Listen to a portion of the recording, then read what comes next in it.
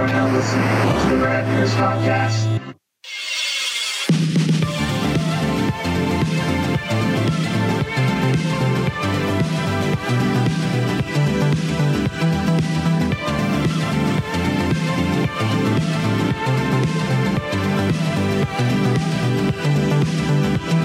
Welcome back, everybody. Good morning. RK here. Squeezer. So back with another episode of the Rad Years Podcast. Last week, we went deep into 1989. All in its guts. Got to know it. And we're back a little late this week, but... My apologies. That's on me. Well, not necessarily on you. It's on 25 assholes. So you thought you were going to go all the way. I can't do their job for a living. I had this plotted out perfectly. The problem with this one is, and we are talking cartoons. Yeah, this week cartoons, more obscure cartoons. Try to go a little obscure. You didn't want to pigeonhole us to obscure, but I'm looking at your picks. I think you went a little more obscure than I did. Even. I figure we title just cartoons, but try to aim a little obscure stuff that you don't talk about. Well, I think I was going to still title it obscure because that's a good clickbait. Ooh, nice. Got to use that internet to our advantage. Yes. Yeah. But it's not even bait because it's really what you get. We're not baiting switching. At the bottom of the page, it'll say obscure cartoons, but there'd be a picture of some woman between the ages of 18 and 18 and a half with breasts larger than mine. And like a pop-up you can't close. Yes. But we're titling obscure cartoons, and that's what you're freaking getting. Yeah. And because my strategy was here I wanted to watch everything. And that's why we kind of got bogged down because I couldn't be, by the time I got home, 12:30, and if I had to watch 4 hours of obscure cartoons and then do a podcast 3 hours later on 2 hours of sleep, it wasn't going to end well. So I did. While you were working for a living, I watched the cartoons. Well, I was watching the cartoon too. Yeah. I'd rather watch a cartoon than that garbage. What's going on? I guess football's back for those who care. I meant to watch, but like I said, team had a bye. How are you on that invention I told you I want to do? Where like you could weave two signals into the interlace, right. So that way my kid can watch Elmo, right, and then I can watch football while I'm wearing like glasses, and it's hidden in the signal. And then we can embed the audio. You know what? I think that's something that's already invented. Quite honestly, shit. But what I'm thinking, is yesterday, well, actually 2 days ago now, Sunday, when I'm watching the first week of NFL, I realized why NFL is so popular. It gives people a reason to do absolutely fucking nothing but drink and eat garbage on Sunday and sloth around the house. Because Chantress and I first went to a bar, had a couple beers, some bar food, and then came back here for the second half and then the rest of the day.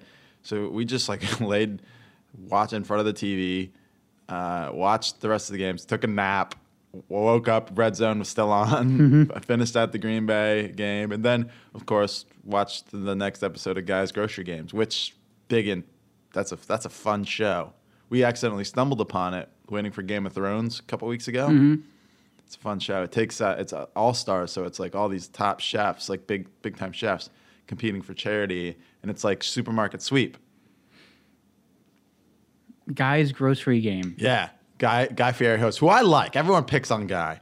I'm a triple D. I think with a good yeah, right. Fair. Right. He brings it on himself, but I love Triple D.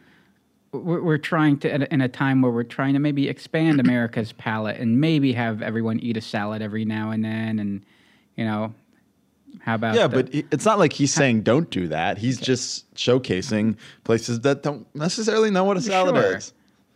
Can we have tapas with nacho cheese on it? Yeah. Holy shit. I think I just invented something.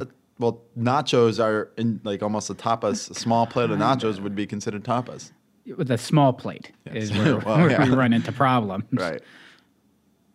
But he hosts Guys Grocery Games, and it's kind of like supermarkets. That's why I was like, ooh, this is like supermarket sweep. And Chantress said that it's existed for a while in many different forms. but this Did was, it come from the UK? No, no, I don't think they have supermarkets over there. It's a strictly American thing.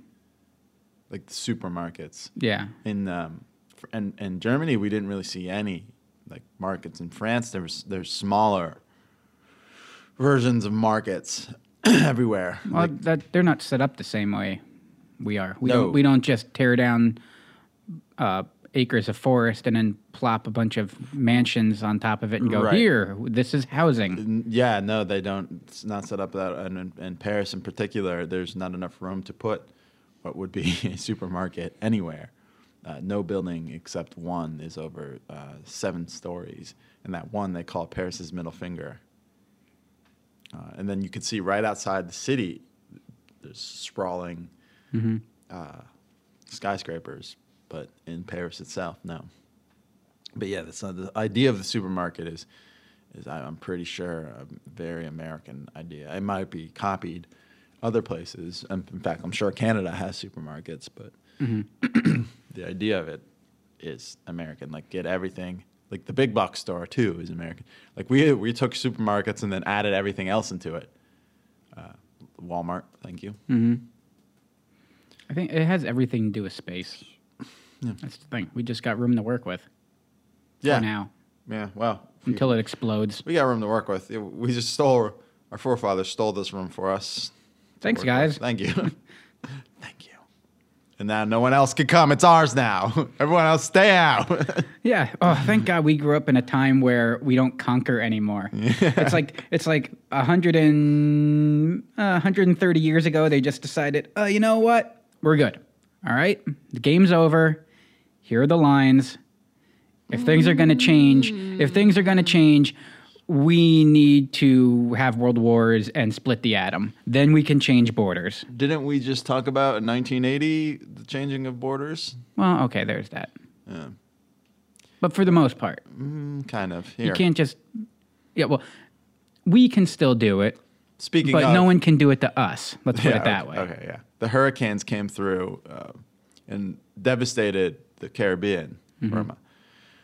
So the Caribbean is, not really independent. They're all territories of the Netherlands, France, and Britain, and us to a certain extent. And now they're down there and saying, all right, get the fuck over here and fix us. Yeah. We need a relief effort. In fact, Richard Branson's calling for a Marshall Plan type deal, what they did to rebuild Europe after World War II. He said it's that bad because he lives in the British Virgin Islands. So yeah, that's what's been going on in this. In junk food news, quick thing. Enchantress scored me a bag of pumpkin pie Kit Kats. Oh, Elusive. We also taste tested cookies and cream M&Ms, pumpkin pie M&Ms, and various other Halloween candies that I will have a full review of on radyears.com when I have it half typed. It's one of those blogs that's been defeating me, as they often do. And so check out radyears.com soon for reviews of Halloween candy, amongst other things. Also, I decided to up the ante on our giveaway. I see that. Yeah. Why not? Yeah. We're close to 5,000. In fact, we're less than 100 away, I think, as of No today. shit. So when we get to 75 away, I'm going to add something to that giveaway. When we get to 50 away, I'm going to add something more to the giveaway. When we get to 25 away, I'm going to add a little something more away. And when we're at 5,000, Ooh. I'm going to put a fucking cherry on top. Literally? Oh, yeah. I got... That would mean cherries, Ryan. Put the bag of cherry Skittles in there. So, but yeah, that's all I have in junk food news. I think you have some history for us. I do. I mean, we were trying to keep the show positive, but since we're already going in a dark direction, let's just play the clip. It's the Chevy Chase Show from Hollywood. Tonight, actor Corbin Burnson, Lizard comedian Al Franken, pop diva Olita Adams, news update, and Tom. I think in the time it took to play that clip, the show's been canceled. It lasted a lot longer than you think it should. How long do you think it lasted? A month?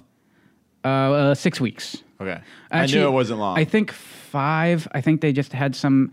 So it was September 7th of '93. Mm-hmm. And this was all in the fallout of the Carson thing. Everyone was scrambling. Their idea was... Joan Rivers was somewhat involved in something, right? Yeah, everyone was having a show. Remember, we talked about Pat Sajak. He had a...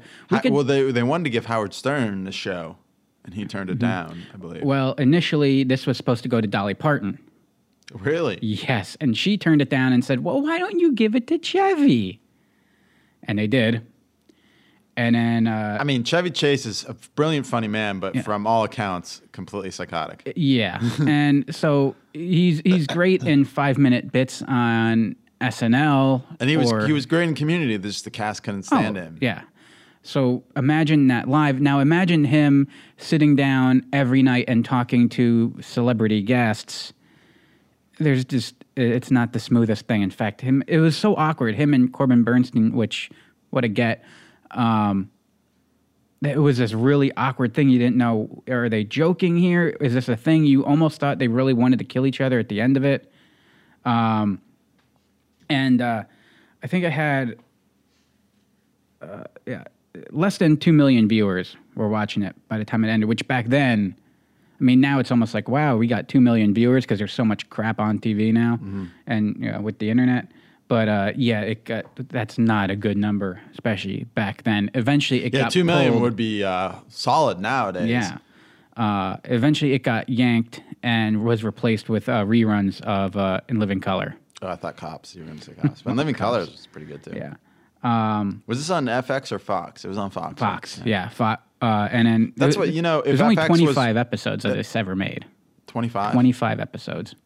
If FX was more fleshed out by then, this might have survived on FX because that's a good show for FX back then. And it was just awkward, and so they had like these cold open bits and stuff like that. And then I'm watching, and the first episode, no spoilers here. So, we have the spoiler alert for the Chevy Chase show? Well, this next clip, I want you to I need you to listen and very closely. So Geraldo's in this clip. Oh. And so Chevy says hi to Geraldo, and this is supposed to be a big like, wow, we have so many celebrities involved in this show that we don't even have Geraldo on this show, but he's on the show.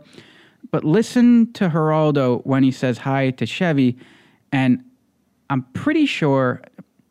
I won't tell you what I think he calls him, but just listen and tell me if he calls him by his real name. Good to see you, buddy. How you been? Geraldo, what are you doing here? Hey, Terry. Good to see you. What am I doing? I'm on your show. Hey, sir. I thought he called him Terry. No, it sounded like sir. Sir? Yeah. Play it again. Yeah. Good to see you, buddy. How you been? Geraldo, what are you doing here? Hey, Terry. Good to see you. What am I doing? I'm on your show. Yeah, now they say I thought he called him Terry. Hey, Terry Chase. Regardless. And then it ends with Chevy walking away, and then Geraldo, for no reason, jumps up and knocks down a ceiling panel, and money falls out. I guess the joke was like the vault thing. I don't know. But, it did not last long at all. And then, like, at that point, that was Fox. They gave up on it. Like, yeah, Fox was... I don't think in for the long haul in '93. If you would have got to Fox in '88, you might have still been on the air. But yeah, it was rough. I tried watching it, and it was so hard. It was so uncomfortable. At the same time, as Conan did on the Tonight Show. Yeah. At the same time, he had a keyboard in the desk with a little POV camera looking up, so he was there like playing the keyboard in and out, and there were toys and shit all over the set, and it was basically our show. Yeah. Just smoother.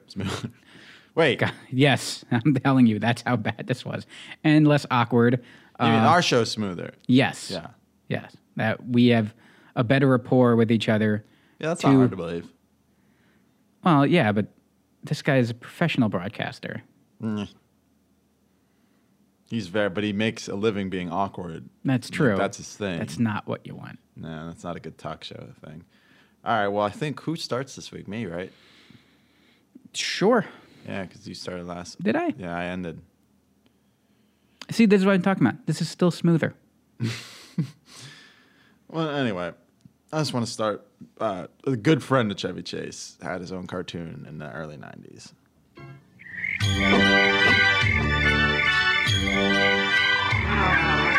A bites, the bee bites, the bark of the tree bites, the quietness of darkness, the stories told by firelight, the long nights, the food fights, a summer made of memories at Camp Candy.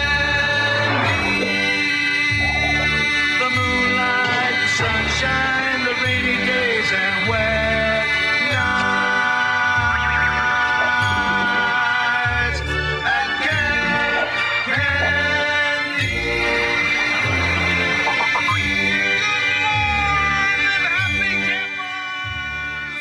Good morning, happy campers. You remember Camp Candy? I apologize for the high end on that. Didn't we kind of brush on this in the last We episode? might have. And that's what kind of got us to.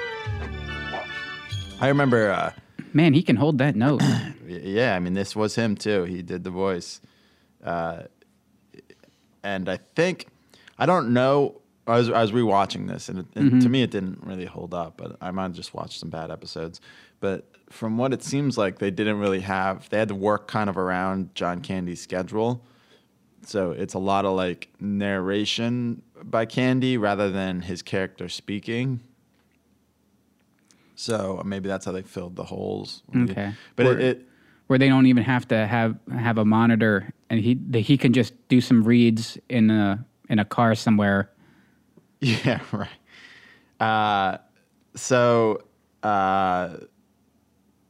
The episodes would be John Candy, it was the camp counselor, is Camp Candy, trying to like show like off his outdoor skills, and eventually it would remind him of a story, and he would tell the episode in narration. That's how it worked, with his narrating. And the summer camp was supposed to be built by him, and he's trying to get the various kids of different, of course, backgrounds. I'm sorry. There's the redheaded tomboy. There's the nature-loving black girl, the rich, snobby Veruca Salt type girl, the bespectacled young version of Squeezer and Ryan, hypochondriac. There's the young adventurous brother. He's like the leader, and there's the arrogant prankster. Man, they really had all those roles pigeonholed. Like yeah. it was. Yeah, you get the archetypes just really bleed out in front of you from the screen. And then, of course, Nurse Molly, who had a crush on John, but he just never would notice because he was interested in the redheaded receptionist, Miss Sweetingham. And the main antagonists were Xavier DeForest, Rex DeForest. DeForest. Mm-hmm. Right? Oh, Jesus. He wants to demolish Camp Candy in order to make ways for condominiums. That's what we have this beautiful golf course up the street here that's municipal. They're trying to demolish that to build houses and condominiums, because we need nothing like forcing the birds and the animals and all the other wildlife into, your backyard, like deforestation. They should be, well, to be fair, the golf course isn't exactly nature's playground. You just make super animals from eating all that fertilizer. Yeah, well, at least when the gopher shows up on your property, he's half burnt from the bombs the groundskeeper tried to blow him out of the ground with. Or ripped to pieces from a hawk, and then you have to pick it up. It's disgusting. It's the worst smell in the world. But I was trying to make a Caddyshack no, reference. You took it to a dark place. I was a big fan of basing Caddyshack off 2, personal which we experience. know we've talked about my love of Caddyshack 2 a lot on this show, Squeezer. And the opening scene when he drinks root beer, and he's drinking the diet root beer, and he's in the Twinkies, and he breaks in and eats all the spaghetti. I mean, I loved that groundhog as a kid. Maybe it's why I love you so much. Oh, is that? But I'm a mixture of both. I'm a amalgam of the groundhog and. Well, you're adorable. Dan Aykroyd. And mischief. Yeah, you are. Keep your eye on the fruit. Pretty much you came up to me one day and said, if you accidentally shot yourself in the ass with a deadly poison-tipped arrow, and if you were to pull the arrowhead out, would I suck the poison? And we went from there. Chevy Chase, by the way. Mm-hmm. We came full circle. So you're saying... So let me guess. Let me get this straight. You pull, I suck. Is there any money in it for me? This movie's great. Very underrated. Anyway, Cam Candy. Weird show. It was on NBC, I believe, in the mornings, Saturday mornings, and then it floundered in various syndication, Fox Family and other places. I believe Marvel Comics, like they can do, made a short-run comic book of it, as I did another series I have here. Did those, like, because, like, I think Cops had a comic book, too, and, like, do those ever make money? Like, those short-run things based off of something like Camp Candy. Who buys Camp Candy comics? I mean, they probably sold on spinner racks. Yeah. Like, not like direct market. Mm-hmm. So what I'm thinking is you're a kid, and it's Saturday afternoon, and you're being dragged on a road trip with your family, and you go in, like, the convenience store, and there's a spinner rack there, and you see Camp Candy. You see, Cracked and Mad. Sure, but you see, like, those won't sell, but you see Camp Candy. You see, like, Indiana Jones, the comic. You see, like, Alf, we'll talk about later. It's one of my picks. I'm spoiling. He had a Marvel comic. Mm-hmm. You're gonna be like, Mom, I went. Like, I remember, I could point to it. I bought when X-Men the animated series was turned into a book. I was buying a lot of that on road trips just because I was like, you know what, I don't have to be in it because I was a big continuity guy, and I had a lot of the direct market issues. So I just wanted some maybe like pulp to read, and I'd buy the X-Men and just grab one off the rack. Because it kind of fell into the X-Men animated series universe. So, yeah, that's why I believe they sold. You didn't need to, like, follow a series. You could just grab one off the rack and just get lost in the back seat. I mean, you got to pay for paper and but animators. not much. No, that was... true. I guess you're not... Yeah, there really wasn't much cost involved in a comic book. Because the guys writing it and drawing it were doing it just to get a job. Yeah. Just trying to get their foot in the door, I'm sure. Mm-hmm. So to us, what seems like a lot of work was really just, part of a Henry Ford production line. The system's already in place. It's there. Yeah. Probably half the panels are already drawn. They just... You sell like, hey, this is a hit TV show. I advertise. You probably make your nut back in advertisements alone. Bubblicious and Atari games or Nintendo at that point. So that's I don't think it was. That's why they just churned them out. Just talking about it makes me want to buy a fruit by the foot. As they would advertise. So, all right, moving on to your next pick, or your first pick, actually. Here I come! And he's bringing all of his friends with him. Exciting adventures and non-stop action that keeps you on the edge of your seat. Thanks to Little Dinosaurs Saturdays! Now, I think what the nice thing about these Saturday morning cartoons is, or a lot of these cartoons, the intros give us a lot of exposition, so we don't even have to explain really what the show's about. Camp Candy did it for us. Dink didn't. It was just a little minute of soundtrack, so I figured I'll just pull this clip instead. Here's what you need to know. It's Land Before Time. Oh. And we're done. What is the Littlefoot's mother dead? No, well, it's completely separate This was actually done by Hanna-Barbera and Ruby Spears, the people that brought us Scooby-Doo, and it aired on CBS. This came out a year after Land Before Time. And it's pretty much the exact same premise. You have a clan of little dinosaurs. You had Dink and Amber and what else we had? Scat, which was the little, poop. Yeah, Scat, voiced by Frank Welker, was little Compy. And he was the silly little troublemaker of the group. Of course, I love Scat. There was Shyler. He's the little, what the hell was Shyler? He was I'm going to mispronounce this, and he was a whiny, allergic, morbidly obese baby Ediphosaurus. He'd be like one of those Maury babies when you'd bring out the fat babies and wrap them in a diaper. That's what Shyler was. Who else we got? Amber, she was a Corysaurus, and her and Dink had like this weird sexual tension going on. And it's going to turn out down the road that Amber is not going to be interested in Dink or anyone like Dink, I have a feeling, if you know what I mean.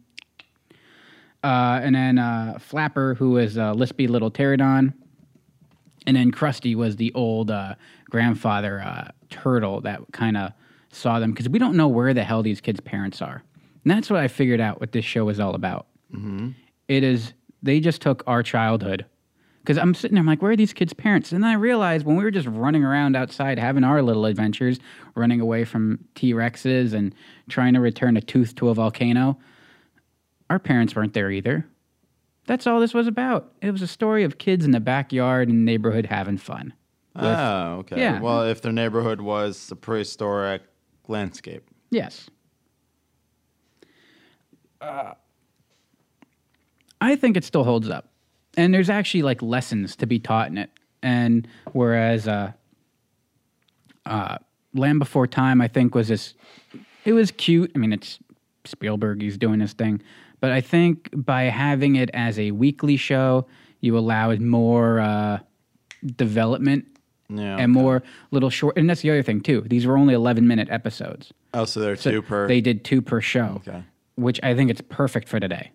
They do that a lot now. I mean, Recess did that. Weekenders did that. Whereas there are some shows other shows I watch where I was halfway through. I'm like, oh my God, I can't. It was hard for me to actually get through some of these. And I loved these shows as a kid. But watching it now, doing my research and just kind of indulging, there were some that were great. And I would watch the entire thing like, this is fantastic. And there are others that I'm like, oh my God, I can't believe I'm only 3 minutes into this. Land Before Time, I think The Littlest Dinosaur, definitely. I think they knew what they were doing, just doing shorter episodes to keep kids' attention spans. But let's see. Then I realized, what was I doing? Where are my notes? See what happens? This is what happens. I did this last week. And now all my jokes, I make notes, and now I lose all my jokes. I had jokes. I had jokes, people. Jokes and jokes and jokes. Spaghetti. Yeah. But I did realize that the whole thing was so. They're all herbivores, except for Scat, who's just a Scavenger. He's a scavenger. He's just a compy. So he's not just gonna kill, he'll only eat his Corythosaurus. friends if someone else attacks him first. So that's what got me thinking. All these little adventures and trouble. It's usually Scat's fault that he does something silly because of his appetite that gets them into trouble and almost gets them all killed. So he's trying to Every episode is just the story of Scat trying to get his friends killed so he can eat their corpse. Okay. Well, I'm not going to say you're wrong because you're probably right. I wonder if the writers thought that. If not, there was never a final episode that I can look to. Maybe there was 21 episodes. Maybe there's a 22nd. Should we do? I have a proposal. Fan fiction. Fan fiction, and then just like they did with Futurama. Did you see the latest episode of Futurama? Mm-hmm. It's just it's a podcast. Mm-hmm. It's radio theater.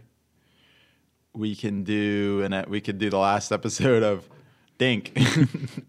Where Scat finally eats his friends. Scat finally eats his friends. Yeah.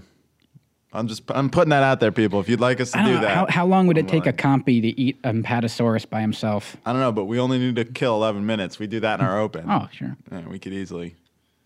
A compy of eating an Apatosaurus by itself. Was it a full grown? No, he was the littlest dinosaur. Right. Duh. So it would take long. Well, we have to assume how many years later he's a We'll big do boy it. now. Well, maybe it'll be their teen years. He Okay, finally figures it out. All right. So we're staying in continuity. Mm-hmm. All right. People, hit us back. If you want us to do this, we'll do it for you. So should we move on? Now, you talked about cartoons that gave a lot of exposition up front. You didn't even need to really watch the episode after watching this open.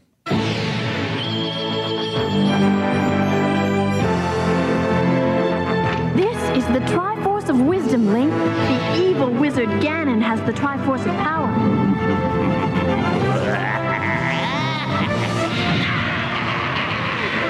Whoever gets both Triforces will rule this land forever. You must help me, Link.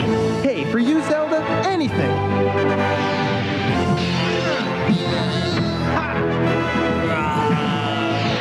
All right, rather than let the open tell you everything about it, I'll tell you a little bit about the show. But just as the music kicks in,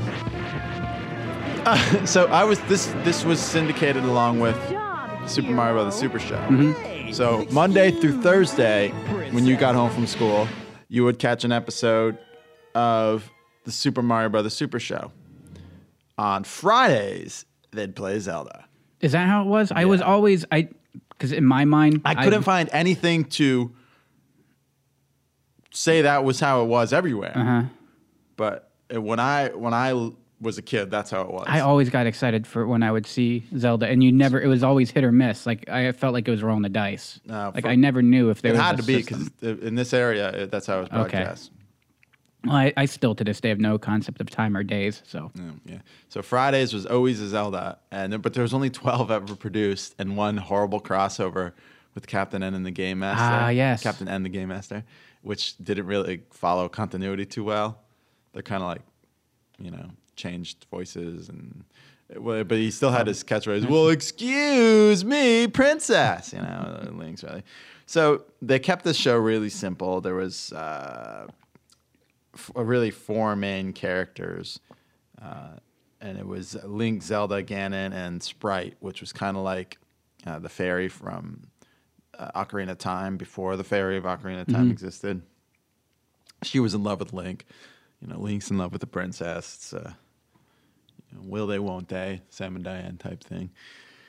But Zelda, Princess Zelda, is like the heroine of the show. Link's just kind of a buffoon. Yeah. Who's like good for some things, but Zelda's the real heroine. There was only 2 games out from Zelda at this point: The Legend of Zelda and The Adventures of Link. And she in those games was nothing but just a damsel in distress, but the cartoon made her like the boss. Mm-hmm. And I guess they thought, like, since the games were called Legend of Zelda, she should be a more prominent character. I'm just assuming. yeah, it was funny too because you're saying that there's not a great story arc to these cartoons. Well, it was okay. They kept it simple though. Like if Sure. she'd get caught though, she wouldn't always have to rely on Link to save her. Like she'd figure out how to get out on her own a lot. Ganon was always trying to capture her, and he was, he had his, and they used a lot of the sounds from the video game as the Mario Brothers show did. But it would. You're looking at a couple of years down there after this though. Because when did this run? 1989 to 91. 91. So eventually, then you're going to have Link to the Past, Link's Awakening, and eventually Ocarina of Time. All of these heavily story-driven, deep, well-written. Right. This was before pretty much any video game, really. Right, and there was a lot of Shigeru Miyamoto had a lot of lore and everything in Zelda, but this was they weren't involved. You had to read the instruction manual. Yeah, right. Who fucking did that? I did. I would like pour over the minutia of those instruction manuals. I was always confused why there was a swastika in it. Yeah, there was. Yeah. Yeah, they should have edited that for the American version, but it's actually technically it's not because it's straight, not turned at an angle, and it's an Egyptian symbol of like luck or some shit like that. So Right. the Nazis stole it. Yeah, the Nazis stole it. It was a Buddhist symbol for luck. It's been used across cultures, but now it's kind of Yeah. a little taboo. Right. So they made Link into this like really, really, really pain in the ass, like lovable skank, but he was really like whiny and Skank? scamp. Scamp. He was really whiny and like that catchphrase, like, "Excuse me, Prince." You know, I'm trying to think of if you cast this now, who you would put in that role of Link. Like if you did a live action, it'd like be someone we never heard of. yeah, or like some meathead. Right, like Channing Tatum. Yeah, he's almost like Surfer Link esque. Yeah. Would you? And there's like a lot of sexual harassment, like a lot in this show. Like every episode, Link is just a straight up fucking pervert. Like he would be on the Megan's Law website that existed back then. Like always wants a kiss from Zelda. Always Trying to show off his hook shot. It's creepy, like to a level of that does not exist in cartoons anymore. Like she'll like refuse a kiss, and he will like not let her leave until he gets one. Yeah, that's kidnapping and sexual assault. Right. Yeah. So this show could not exist in modern society because we've grown as a society. To be fair, she was fully capable of handling herself. No. Oh, absolutely, Yeah. and she would. was- But to be fair, Sprite the Fairy was also a pervert who wanted Link really bad. So they were just one step away from Rule 34. Oh my God! Yeah, I think. Do you think in their free time these guys would, as they're doodling off to the side, just drawing horrific scenes? Or do you think they're there, and if we slow it down... I would have to imagine every artist of every cartoons doodled them in compromising positions. But you're thinking this from your mindset, as I am too. Right. I'm sure there are people out there that are not nearly as sick and twisted and... Yeah, I guess You know. so.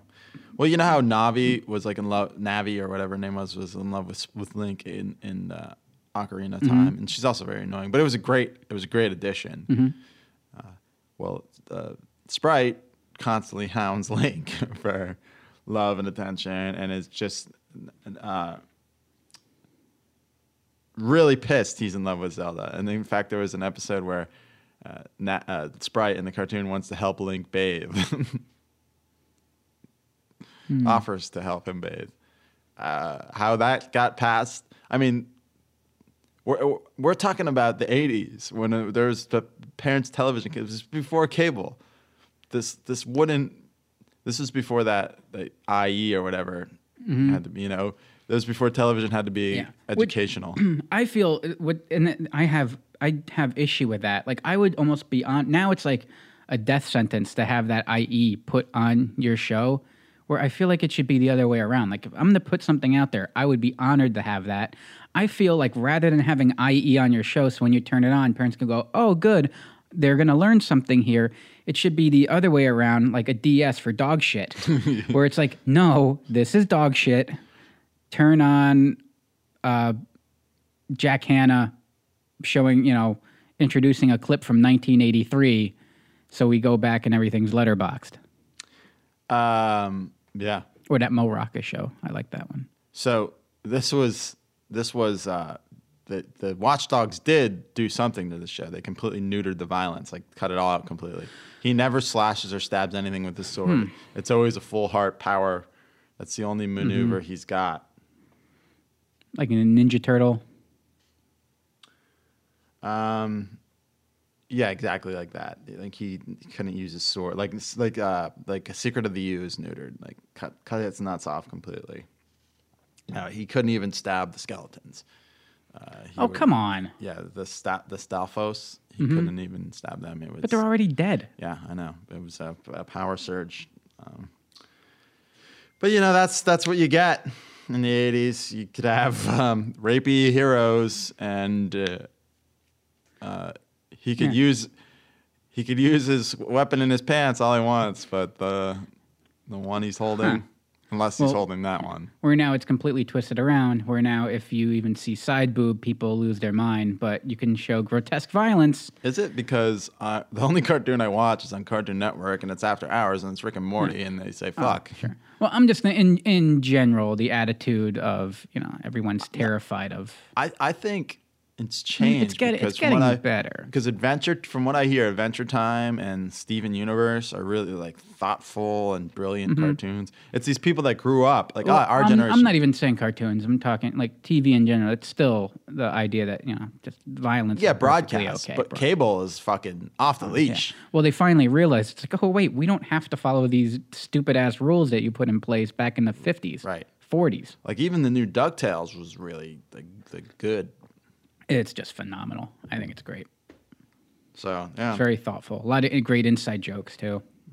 A lot of good Donald Duck. Yeah. But yeah, that's a Legend of Zelda cartoon. Quite obscure. Only 12 episodes were made. No shit. No wonder I never saw it when it was on. So that could last you almost a full season. Yeah, I mean, as much as they repeated this shit, like It lasts longer than Chevy Chase. Yeah, absolutely. Now, my next pick, I wasn't necessarily a fan of this, but so I didn't really watch it. I did watch it. Imagine now you're watching Teenage Mutant Ninja Turtles, the movie. Yeah. All right. And now for the, let's say, 476th time, you're watching this on a Saturday morning, post cartoons, or maybe let's say Sunday morning, because you're sitting in your beanbag chair eating still leftover Dominoes. Right. And you're at the point now, the music's kicking up, the Foot Clan are climbing up the ladder, Casey Jones backs the fucking dump truck into the ladder, knocks them all down, and you're excited what's going to happen next, and you hear this.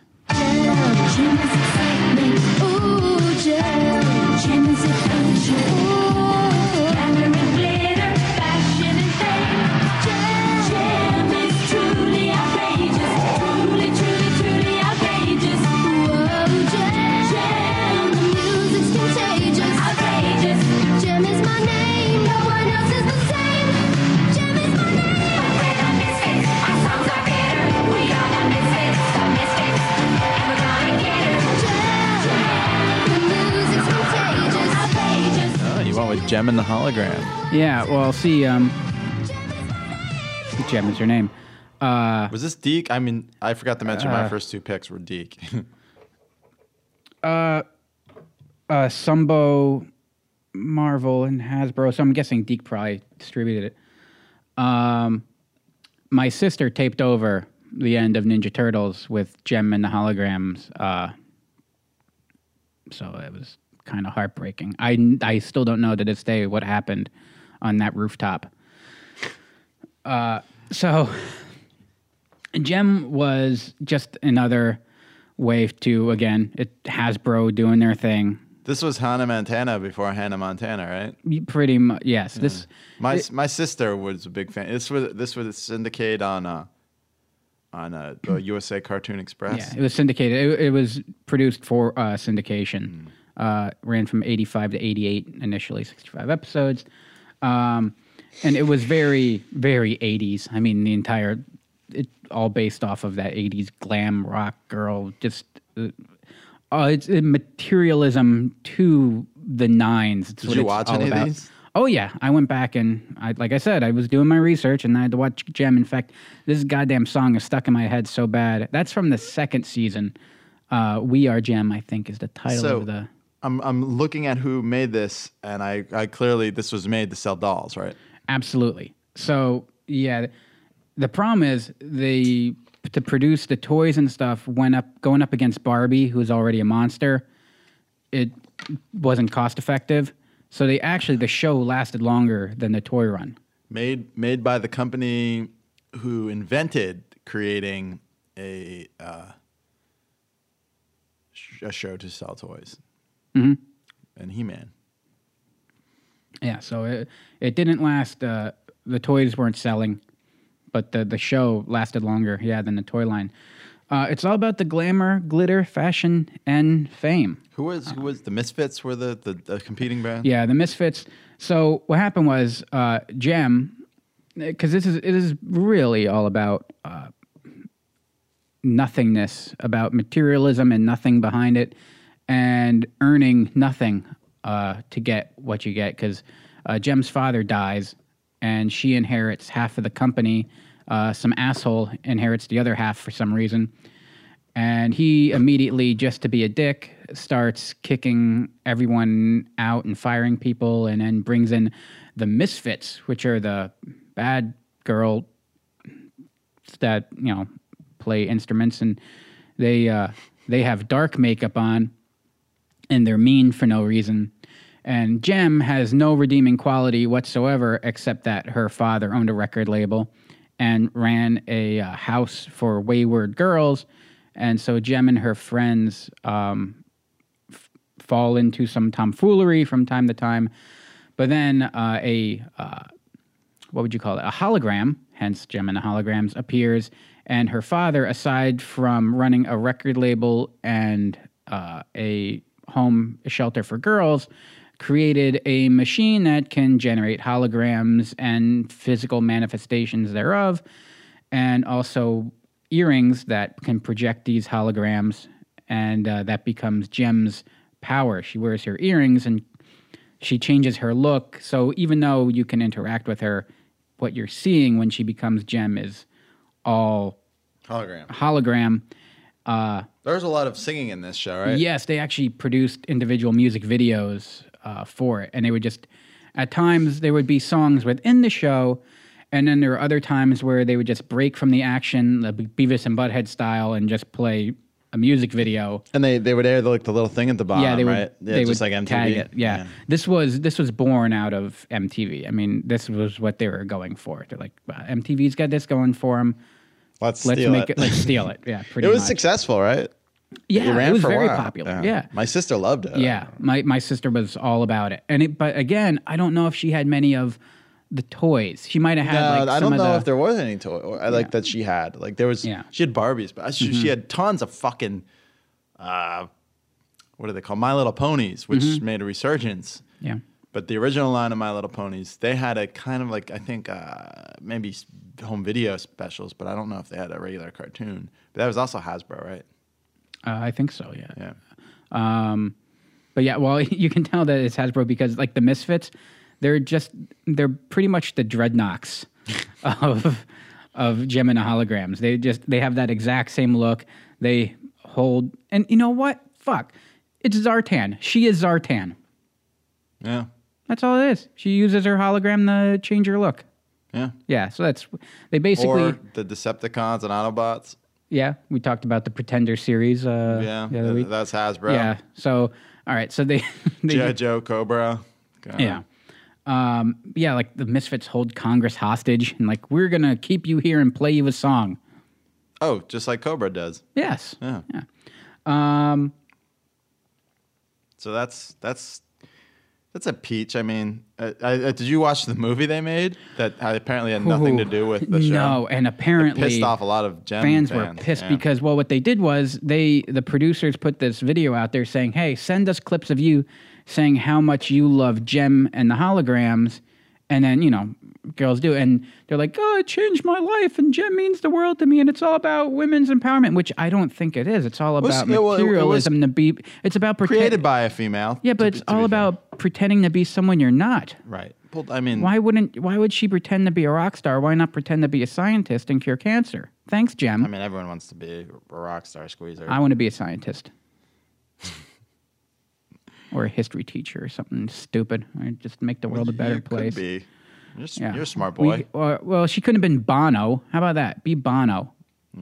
I can't stand Bono. Again, though, there's this ridiculous love triangle, too, going on. We talk about Link, Rio, I'm sure based off the Duran Duran song, was the young Latin man that took care of the house with the girls, and he was like the guy. But he was in love with Jem, but he was also in love with Jerica. Which is her alter ego. So it is like what's that Miley Cyrus show? I think that was the whole deal with that. Really? Okay. Yeah. But this guy's, he's a real piece of garbage. Like, if you were Jerica or Jem, you obviously know that this guy is cheating on you with another person back and forth. Have some self-esteem and kick this piece of shit out the door. Well, that's the whole Superman Lois Lane thing, too. Yeah. Just have some self-worth. Come on. Maybe he knows, because I always thought Lois Lane knew, and she just played it up. And he's playing it up. Maybe. I mean, all it is it's all of a sudden it's like, wow, you took this girl and now she has big frizzy hair and makeup. Like, like Clark. What else was that done in? Well, MC the Hammer Time show. I was going to talk that. Oh yeah. Yeah, but at least Clark Kent had the common courtesy to take his glasses off, whereas all of a sudden it just became a guy with balloon pants on. Looked exactly the same, really? But you didn't know his secret identity. Didn't the New Kids on the Block also have a cartoon, now that we're thinking about it? I'm sure they did. I think they might have. Yeah, oh, and the best part about it is, as I'm watching this, the Synergy is the name of the hologram machine lady. When the Misfits kidnap the machine, all they do is unplug it from the wall. So this massive machine that can generate holograms across the globe via a direct connect to these earrings runs off 120 volts in the side of your wall. Well, It's didn't even have one of those washing machine plugs? No, standard 2-prong Edison. I don't even think it was grounded. I mean, I would think something like that would run 3-phase. We can start getting technical here. Maybe 220. Yeah, you're right. But I would assume that you would have to have an electrician come and tie you in just for that. But I think they might have, but then they edit it for time because they're waiting for the electrician. Then he's got to show up with his dog, and it's a whole 5 minutes worth of watching him tie pigtails in, and most people have no idea what the hell I'm talking about right now. Well, yeah, you lost. As they would have lost their audience, I think you lost yours. But that's a good segue to move on. It's the Pound Puppy.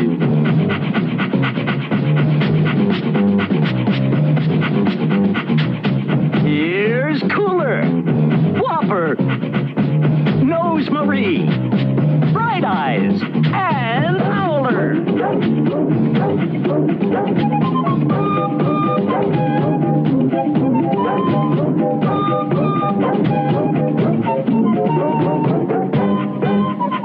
The Pound Puppy. And I don't know if I ever watched this cartoon, Squeezer, on television, but it was that FHE, Family Home Entertainment videos. Remember that logo? It was like a red, blue, and yellow over like paper. It was drawn like by a kid over like the paper that you used in like I don't know. I can't think of words that I use out of my mouth. Mm-hmm. But you know when you draw on paper and it was columns ruled, but it had it was like 2 lines with a dotted line in the middle. Mm-hmm. Yeah, that's how it. Okay, that's the logo for him. So we'd rent this from Blockbuster, and now we had Pound Puppies, of course, and Cooler was the best. Everyone wanted Cooler. He kind of sounded like the Fonz in the show, and I kind of was oddly turned on by Nose Marie. They did a good job at that, didn't they? Yeah. Maybe that's what messed us up. Right. Stop the anthropomorphized, sexualized cartoon animals. Yeah. That's She'd what always broke want to us. like talk about like sexual harassment. She'd always want to like just get Cooler to fuck her, and he was oblivious. I'm kind of like a modern day Cooler sometimes. And then Howler was like the dork who like figured everything out. Ran their little station that picked up they had that little like electronic station and the Pound. And then Bright Eyes was like the girl who figured out the plots. Like she was like what was the dork girl in Scooby-Doo? Velma? Velma? Yeah, she was like the Velma. Man, everyone had a team that everything kind of. I think that's the problem. No one really has a group of people that can do everyone has a specialty. Right. Most people are just grossly incompetent. Clearly. And Whopper was a little baby dog and then there was like a young girl who would be with them as well. And I think her name was Holly. Yeah, Holly. Their pound puppies would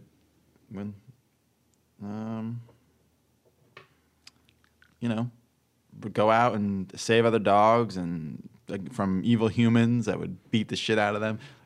The one I watched was they found this little dog who was like, humans are bad. It was all beat up, and they had to prove to him that some humans were bad, others were good. But a lot of these shows did have a very earthy animal rights. They just really wrote on the stereotypes of like the evil industrialist versus Mother Nature, if you will. A lot of these shows, it drew a very black and white lines, and Montana Max is the bad guy, and right. Well, this was based on a toy line, obviously, but it was produced by Hanna-Barbera, so it had that very Hanna-Barbera look to it, and which was quality. And there was a television special in '85 that this series was based on.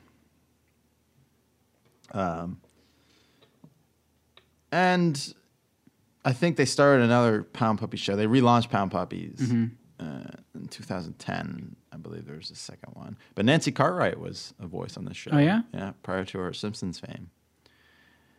So, yeah, that was, they're on, of course. All these shows are on YouTube, so you could go back and relive. It did make this very easy. Yeah. Almost hard. There's like too much to pick from. There was.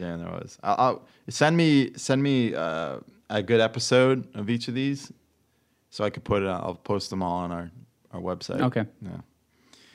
So that's Pound Puppies. I don't have to speak any longer. I when we thought obscure cartoons, I started thinking in my head like ruff, ruff, ruff, ruff, ruff, ruff, ruff, ruff, ruff. I'm like, oh. Like we all remember Pound Puppies, but do you really remember it being a cartoon? I don't even remember it being a cartoon on TV. I particularly remember it being watching tape. it on tape. Yeah, watching the tape. Yeah. All right, and here we go with Squeezers.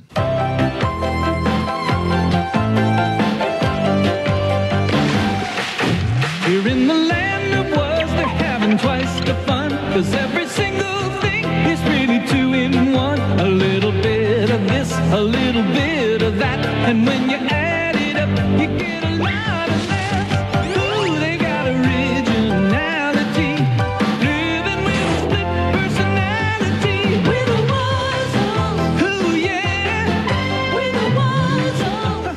Yeah. Wuzzles? Wasn't this Disney? This was Disney. It was produced by Disney. This is the brainchild of one Michael Eisner. What a dick. Yeah.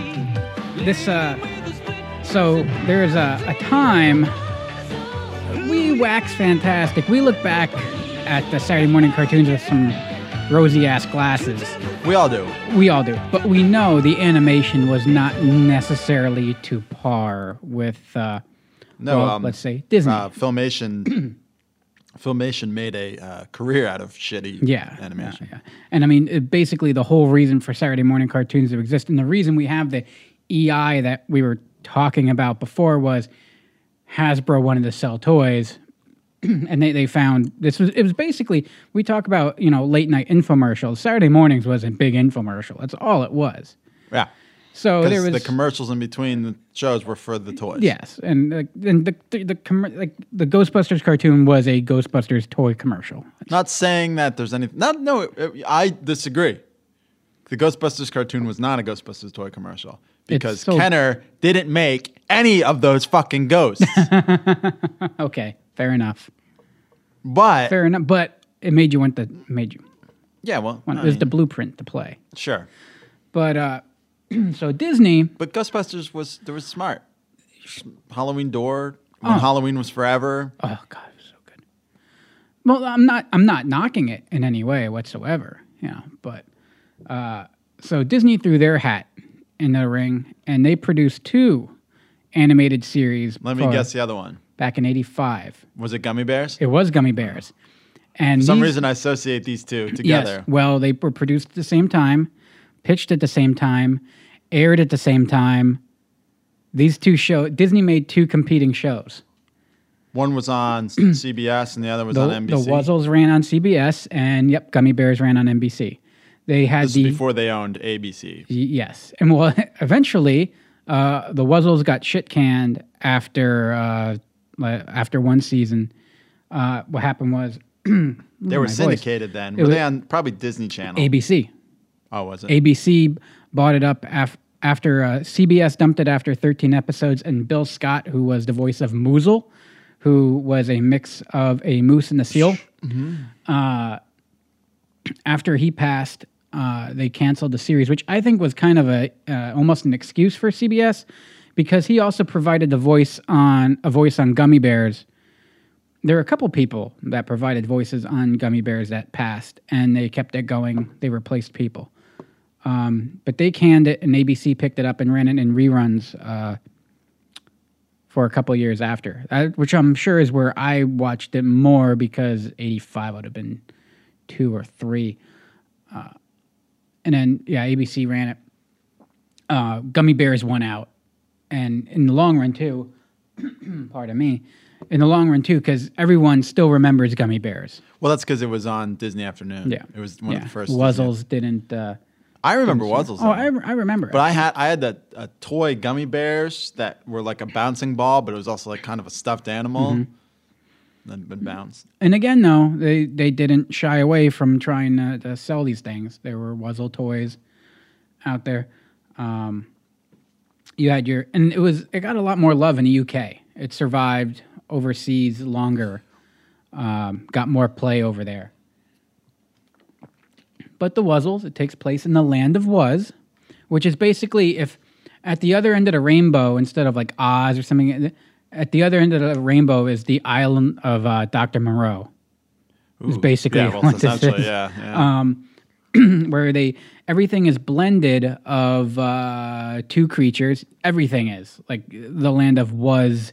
Everything's blended. Even the flies are flants, I think they're called. They're flies and ants. Well, they exist. Even though they start flying ants, but these are flies and ants. They kind of, so you have Bumble Lion. He's kind of like your lead go-to strongman, your leader character, if you will, and he's part Bumblebee and Lion, more lion than he is Bumblebee. Butterbear, which is a butterfly and a bear. Yes. Yeah. And then you got Ellaroo, which is part elephant, part kangaroo. Moozle, we spoke of. And Hippopotamus, which is part bunny, half hippo. And rhino monkeys, part rhino, half part monkey. With really bad dad jokes mixed in. Was my favorite. Was Ellaroo, wasn't that in the movie Old School? Wasn't he playing Ellaroo? They had the furry costume. If I saw Old School once, and I was half in the bag, so I don't remember. Yeah, no. But yeah, it's the same formula. Basically, it's nothing really. Just the inside jokes that it is. Everything's like a mix. That is kind of the running gag. Beyond that, it's the same as every other Saturday morning cartoon. It's Gummy Bears. It's whatever you want to throw it in there. Just kind of take something and mix it together. So it had lasting appeal too. Whereas the Gummy Bears kind of had I thought it had stronger writing too. He was Ellaroo at the birthday party, at the kid's birthday party. Okay, wow, way to dig deep. Yeah, but they're almost Spanglish was his name. Okay. There almost wasn't no Wuzzles because there was a lawsuit, actually. Why is that? Initially, there were the What's. Apparently, once Wuzzles was in development, a lawsuit was brought in New York courts, and someone came up with the idea of the What's, and it would. Again, it was a mishmash of two creatures, and they tried to sue Disney. And the judge is like, "Well, this was just an idea. Wuzzles are already in production. An idea you can't copyright, so they can go ahead with this." No, And an they idea did. you can Which- copyright. You can copyright an idea. There's, but it has there's to be no- fleshed out. Yes, just fleshed out. There's no evidence of this idea existing. Right. So you can almost argue that this was like a hindsight thing. You might have heard whispers and you're like, "Oh, well, we were already doing this." And There was just a court case about this just a few days ago was decided upon. Some guy tried to sue Sylvester Stallone saying he pitched Creed to him on Twitter and he came up with the idea for Creed, but there was no evidence that he was ever that the judge said, well, you can't. Well, of course, Creed sued for using copyrighted material of Rocky. That's all his property. Sure. To pitch the idea, just to countersue. But the judge was like, there's no proof that he ever saw or read. He never replied. Like, you can't just put this out there. That's why you have to go, if you're going to pitch something, usually Don't or sell pitch a on script. Twitter. Or don't pitch on Twitter, but they usually, most places won't even read anything unless it comes through an agent Yes. or another body. Yes. But yes, that just happened. How's your voice? Is it okay? No, what I don't happened? know. It just left all of a Yeah, sudden. all of a sudden. I was flying high after that roll-in. Yeah. So yeah, the Wuzzles. You got any more on that? No. We should. Show's going long already. I think it's worth checking out. This was one of those where it was. I didn't say tough to sit through a whole episode, but I enjoyed it. It was still fun. A lot of it's like each episode gets a character and they do their thing. My next one, it's tough.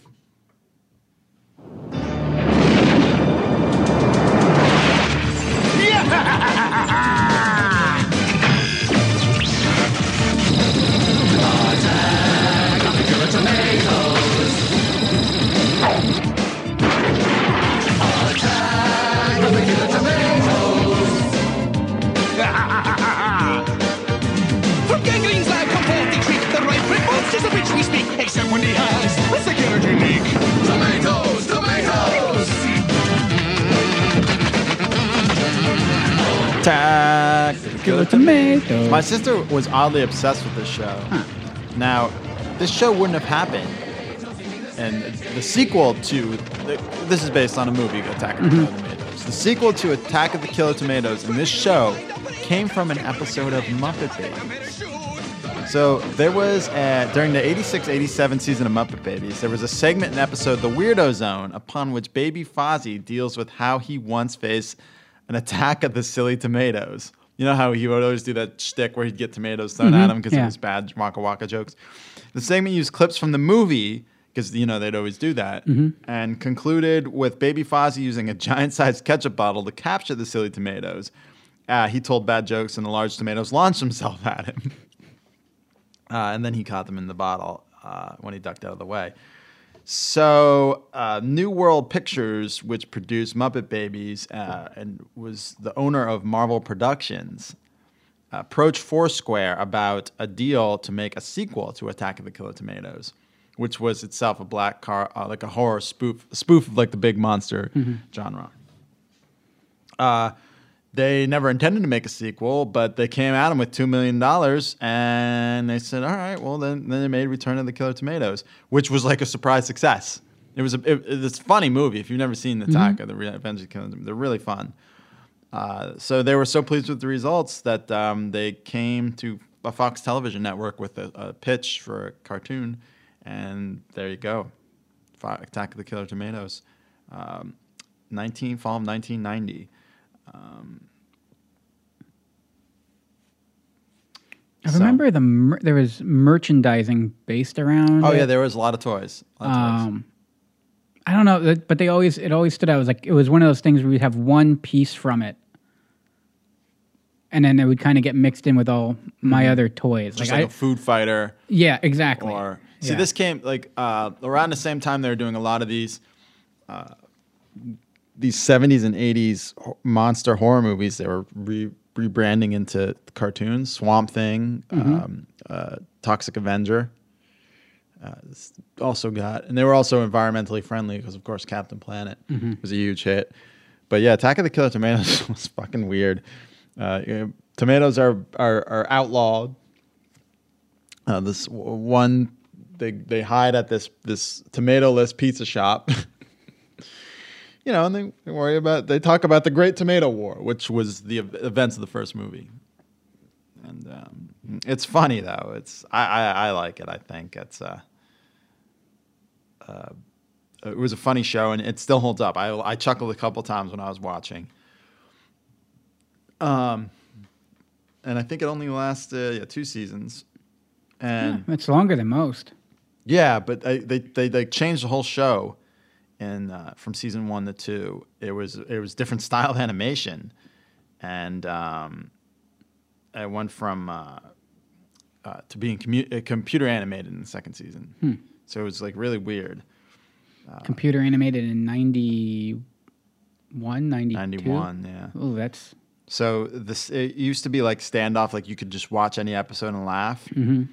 And they did away with that in favor of an ongoing storyline. Do kids have the attention span for that? No, I don't have it now. You know how hard it was for Enchantress to get me to watch Game of Thrones? Thank God season 7 came along for you. Right. No more than 8 episodes were made for the second season, and they were shown out of sequence. So an ongoing storyline. 8 episodes were made for this ongoing storyline, and they were shown out of sequence. So like, who else did that? That's guilty. X-Men, right? Isn't that what happened when they started re-showing X-Men? Yep. Mm-hmm. That's Fox for you. Yep. So if you're taking a show to Fox, you're better off doing what Batman did, one-offs. Yeah. But yeah, that's Attack of the Killer Tomatoes. I'll throw one. I'll throw a good one up on RadEars.com. Rob Paulson was the voice of Mamedo, and I was talking about his podcast, Talking Tunes. If you haven't listened to it, give it a listen. It's pretty good. He was also the voice of Yakko on Animaniacs and Pinky, and Maurice LaMarche, I believe is his last name, was the brand, does the Orson Welles voice. He's also on the podcast quite often. Talking Tunes, Rob Paulson. Good show. But moving on to your number 4. Deep, deep in the forest, far away from everywhere, with a bunch of mighty little critters, they're called the Paw Bears. These are brave and fearless pawpaws, as everyone well knows. When you get in trouble, and this goes double, you call the Paw Bears. Paw Bears, Paw Bears, Paw Bears. These pawpaws pop up all around like magic. They're there. The troubles that you thought you had have vanished in the air. So don't forget those pawpaws. They'll come from everywhere. If you get in trouble and this goes double, you call the Paw Bears. Paw Bears. Paw Bears. So, Paw Bear. I watched this, but I had toys too. Yeah. But it didn't. The little 3-inch vinyl figures. Yeah, it didn't re-enter my brain until you were like Paw Bear. I don't know how it popped in there. I don't know. Maybe I was just randomly walking. We talked about doing the cartoon show, and I was just walking through my house trying to just think of something racist to say, and Paw Bears popped into my head. Because it's not the Redskins, if you will, and sometimes people. You say when people are being oversensitive, then you sound like the bad guy. I think it was innocent enough. There's casual racism, there's real racism, and then there's creating an amalgamation of everything Native American, anthropomorphizing them into little bears, and then just blurting it all out on the screen at one time. I think the general inaccuracy of everything involved, having the teepees next to the wigwams, next to an igloo, and every kind of little bit of culture, over-the-top culture. And this was Hanna-Barbera. It was Hanna-Barbera. It's their response to the Smurfs making a shit ton of cash, but then having to pay out a licensing fee because the Smurfs come from somewhere over on the other side of the Germany, ocean. yeah. Germany, I thought it was one of those colder places, slightly north. Oh, maybe. Yeah. You know, the pitch for the Snorks was Smurfs underwater. Yeah. Well, this is Smurfs with what's the word that they use now? When if I make a taco, what am I doing? I'm not allowed to make tacos anymore because I'm cultural appropriation. What is it called? Oh, cultural appropriation. Is that what it is? Yeah. I forgot they have a phrase. But basically, we'll take all this culture and slap it on a Smurf, make them fuzzy and brown, and then we could sell little... Belgian. I'm sorry, it's Belgian. Belgian? Okay, little Native American figures with, we'll take a Smurf, give it some hair and a feather in its head, and... my biggest problem with it is like all these little Indians are cute and cuddly and love nature. Look, it wasn't like it was Field of Dreams over here and then a white man showed up. It was pretty brutal, and there was a reason why Native Americans sided with some Americans against others. They hated each other. They were more willing to fight with the United States to kill each other than to all get together. I mean, that's why, you talk about a big Native American army against the U.S. I mean, they're like putting together maybe like 5,000 people or something like that. That's all they could do. But anywho, they also were, there was one I watched where they're trying to get food to save all the furry critter animals. Animals were delicious to Native Americans. They loved to eat them. Yeah, they respected them to an extent. But they weren't like, oh, we have to take one. And no, they were herding buffalo off a cliff, and they'd take what they could get. Oh, I didn't know we were going into a... Oh, sorry. No, I'm looking at this from a different racist angle. Just a misunderstanding. This. Are we still talking pawpaw bears? Pawpaw bears. Did the pawpaw bears round up buffalo and move them off a cliff? Well, no, they would. Well, Dark Paw would have. They'd probably eat their young because they're bears. Yeah. Oh, absolutely. Bears are... Winnie the Pooh is an asshole, okay? The only reason Winnie the Pooh was eating honey is because he didn't have... Winnie the Pooh, the second he saw another Pooh bear with a cub, he would have killed the cub so he can have sex with the mother. That's all he wants to do. And if the mother bear was hungry, she would have eaten that. And Piglet would have been delicious. Yeah.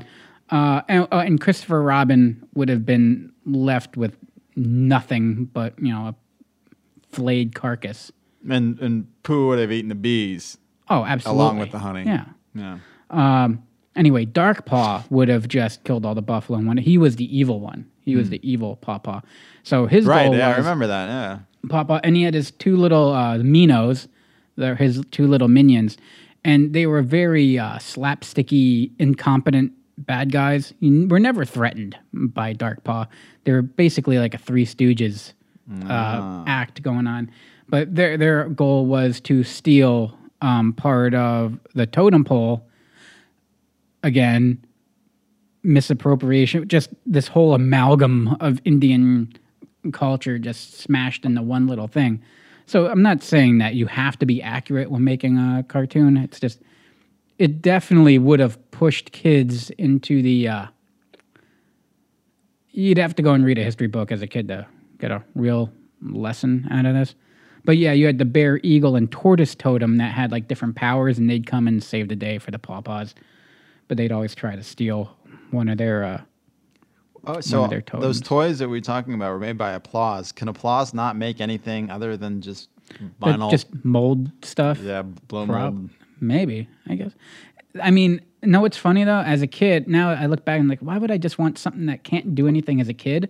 But now as an adult, it's like, that's almost what I want. Just something cool to check out. That is pop figures. Pop figure, fucking vinyl everything. Right. It's all they sell anymore. What killed me here is, and this is what I was talking about earlier, where you said like Camp Candy doesn't hold up. For me, this is where Dink came through at 11 minutes. Watching a Pawpaw episode at 22 minutes long, it was tough to get through. I'm not going to lie. It was adorable. It was fun. It was very, it was nice nostalgia to walk that trail of tears, if you will. Sure. But it was tough. I was like maybe 8 minutes in. I'm like, all right, this should be wrapping up soon. no, you guys are stretching this. And I'm just watching the timeline tick down. It was a bit rough.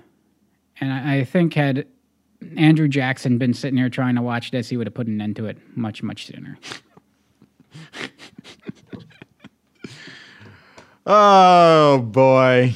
All right. Well, we talked just now about the Smurfs, and you talked about the gummy bears. And we all know that the Chipmunks, we talked about them on the show before, were very popular. And they were all on NBC on Saturday mornings, which was my go-to before Fox Kids.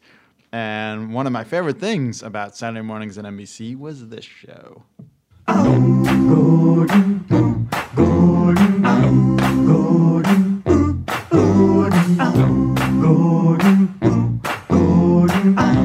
Gordon, Gordon, send us into outer space. 'Cause there ain't no one like you in the Melmacian race. Teach us and us, Gordon, make us twitch. You're the only one that can scratch our itch. So Gordon, Gordon, put us in stitches. There ain't no one like you in this place. Melmac is just much worse than that. Melmac is really no place for cats. But Gordon, you got that angle on things. So these are cats singing this song to Gordon Shumway. That would be like pigs singing to me. Yes. So the Alf TV show originally was much more adult when it came on because it was, an adult sitcom. Alf would drink alcohol, for instance, and amongst other things. Mm-hmm. But once they realized kids fucking loved this show, they toned it down big time. Mm-hmm. With that tone down, NBC was like, "Oh shit! Now it's a perfect opportunity. We need to get a cartoon." So they ordered. For me before bedtime. So. Yeah, that was the opening is just a dream for Alf, and the Paul Fusco, the voice of Alf, does the voice on this show, so it wasn't a knockoff. And but this took place. This was Alf's like earlier years with the Shumway family, the Melmacians on Melmac, which is kind of dark, knowing that everyone's gonna die. Yeah, absolutely. So you're watching all these adventures of Gordon. They never called him Alf on the show. Like they did on the cartoon. It was just Gordon on the planet Melmac, having freshly graduated high school at the ripe young age of 193. Yes. The biggest difference between the animated Alf and the puppet Alf, where you always saw the full version, and he always wore his Hawaiian shirt. I had the doll with a Hawaiian shirt. They did a lot of merchandising then on the show. They really capitalized as much as they could off of any kind of Alf they can. Yeah, I had the vinyl. The hell did you call them? The little sticker. Puffy stickers? Not the puffy sticker. The little Color forms. Color forms. Thank you. Yeah, I had a color form Alf. So it was started airing on NBC in 1987 to 1989. So is that 2 seasons into Alf? Yeah, so Alf started in 85, there was only 26 episodes, 2 full seasons of this show. But there was a spin-off that also ran on NBC's from 88 to 89 called Alf Tales, in which they'd like put Alf in like fairy tale type situations, like actual ones. There is the joke of the show is the characters taking part in like surreal things and making them like seem unremarkable. There's to prove his manhood and win his distinguished antlers, the sons of the members of the Mayonnaise Lodge formed of men who work in the mayonnaise mines must wrestle a clam and make it sing.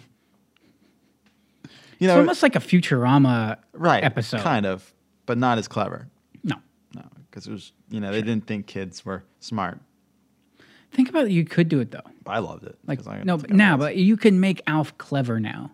Yeah, absolutely. It was there was clever, the show. Sure. But,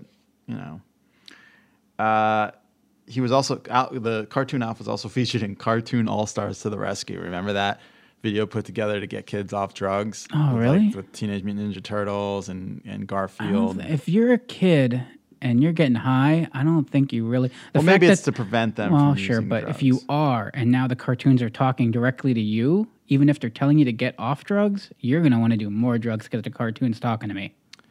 Yeah. The nephews from DuckTales are on it. Winnie the Pooh, the Muppet Babies, the Smurfs. We're getting a cartoon. Slimer's in there. You could rent it. Aren't the for Smurfs free. just a result of drugs? Yeah, absolutely. Yeah. It was a 1990 American drug abuse prevention television special. Thanks, Nancy. Yeah, right. Just say no. It's that easy. It was financed by McDonald's and Ronald McDonald Children's Charities. It was simulcast on all 4 major American television networks by supporting their Saturday morning characters, ABC, NBC, Fox, and CBS, and most independent stations, as well as various cable networks. McDonald's distributed the VHS, and it opened with an introduction from HW and Barbara. Sorry, I got my bushes wrong. The show was produced to, keep kids off drugs, obviously, and the plot. Thank God McDonald's came through and solved all our childhood problems. Right. The plot chronicles the exploits of Michael, a teenager who's using marijuana and stealing his father's beer. So I watched this, and I grew up to use marijuana and steal my dad's beer. So I still drink beer a lot. I love it. It's great. It's the cause and solution to all of life's problems, just like Homer said. Yeah. Anyway, Alf the Animated Series and Alf Tales on YouTube. I'll pick a good one. Mm-hmm. It's also, if you want to watch it in better quality, it's on Hulu if you pay for Hulu. Okay, I was just going to ask if any streaming service is providing. Yeah, so if you want to pay to the rights and the creator, you want to watch it on Hulu Plus. But if you're a cheap motherfucker like Squeezer, do you think it trickles down? Do you think they get it? They probably get net points, not gross. So they get that check, 37-cent check in the mail. Then it's the joke in Hollywood that no movie's ever made a profit because no net points have ever been paid out. Somehow they still are in the red. But yeah, that's all 5 of my picks right there. There's a couple obscure. I think it's rather. I mean, I'm sure there's some people that would be like, "Oh, that's not." I know that particular one. I am a big fan of Alf Tales, but it's not. I mean, when you say, "Oh, childhood cartoon," and you're going to go He-Man, Ninja Turtles, but right. That's why. And this was only 2 seasons too. Most of these were. None of these shows really got past 2 seasons. When we came out when we talked about it after the Gem show, and the Holograms. Damn it! I wish I would have saved Cops for this week.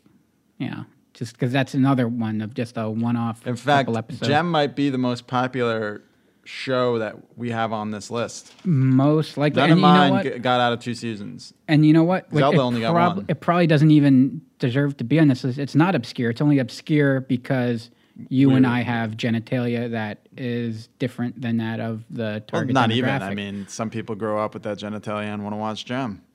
Sure. Oh, we didn't finish the whole thing with the Gem movie.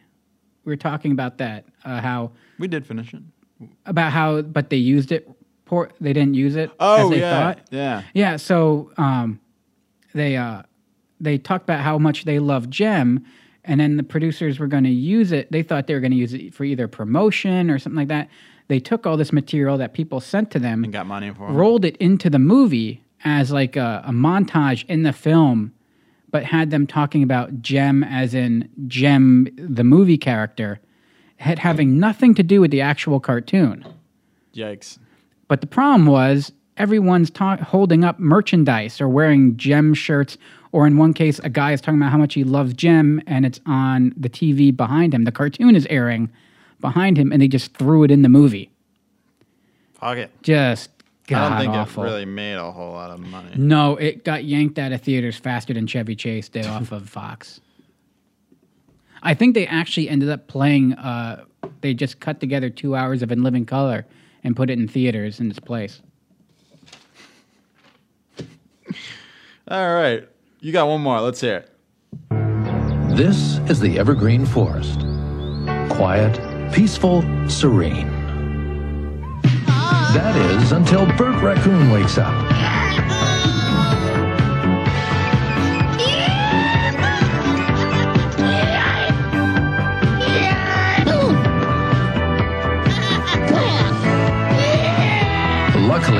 has some good friends to help him out.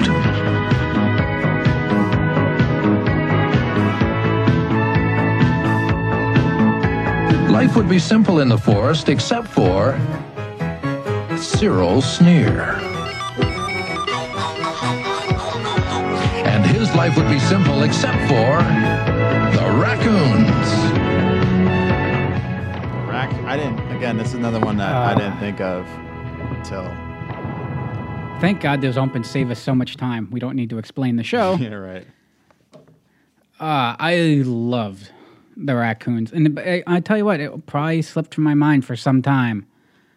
But Bert the raccoon, he's who you want to be.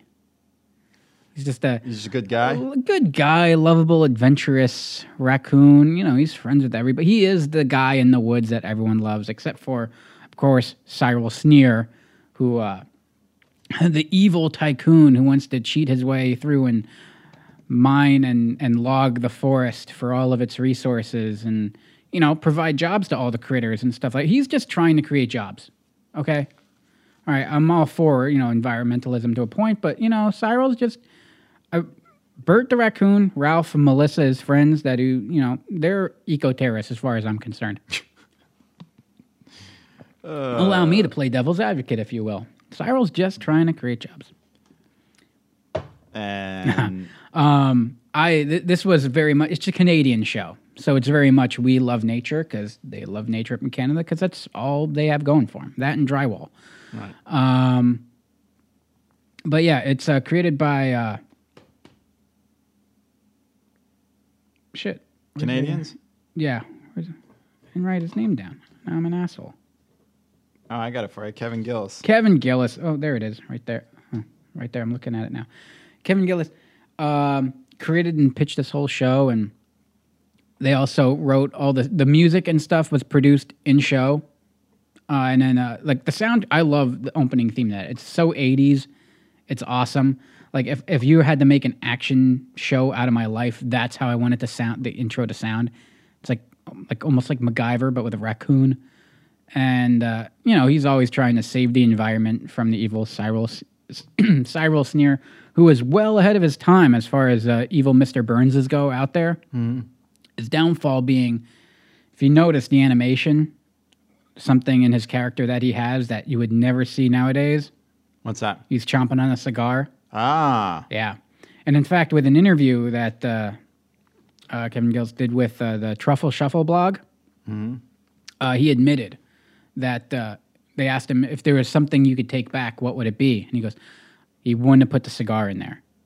And it's just almost like in hindsight, as far as reselling the show and trying to market it and maybe doing reruns and stuff, he admitted it's so politically incorrect now that it's difficult to pitch. Now there's a solution to that, and what do? You make new episodes. Oh, yeah. So you sent me this information. I dug deeper into the article, and they are working on a new. He's working on a new series. The pictures look awesome. It's bright and colorful. It's a little cleaner. With Netflix? I think they're working on developing it now. I don't think they have a full episode to pitch yet. But Cyril Sneer does not have his cigar in the cell that they showed. What? Yeah, I know. I think he can get it. It was much more mature show. It was smart for kids. It had a good message. And I think the bad dog in All Dogs Go to Heaven had a cigar. Yeah. And the cops in E.T. had shotguns at one point. That's true. Then they didn't. And walkie-talkies. And now they do. They're back? I don't know if they... show the special edition on TV? Yeah. But Spielberg's like, yeah, that was a dumb idea. Does Han still shoot first? In my mind, that's why I put my black VHS tapes in, not that gold shit. But I think it absolutely holds up. The episodes are hilarious. It's really funny, and I suggest definitely go back and watch as much raccoons as you can. Like I said, pick one. All right, I'll send it your way. Try and do this. I know that it's going to be hard for you to pick one. It's like Squeezer's choice here. Well, because now it's going to be a couple months now because I'm going to go through and watch every episode because then I'm going to hold myself personally responsible when I get any bad feedback whatsoever. Here's a disclaimer, folks out there in Rad Years Town. Squeezer's going to pick a episode. Not necessarily the best, not necessarily the worst, not necessarily anything. He's going to pick a episode and send it to me, and I will post it. Remember my PS4? Your PS4? Or my PlayStation PS1 show. I had to play devil's advocate, and I'm still not letting it letting it go because I'm still beating myself up over that. I was suggested by someone that we should have a rematch where you take me. I have to pick. You pick the best PlayStation, and I'll come with like Superman for 64. Okay, that's not fair right there. It's like handcuffing yourself to a tree and then covering yourself in honey and letting the bears eat you alive.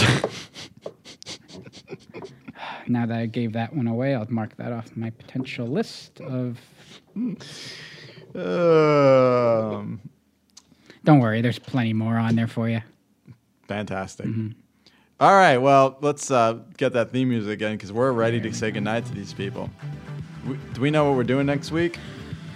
I was going to ask you after the show. We didn't pick one yet. Want to do it now? Hash it out? Nah, we'll figure it out the show? and let you know. All right. Well, that's all we have for this week. We'll be back next week with more Rad Years. For now, I'm RK. I'm Squeezer. Good night.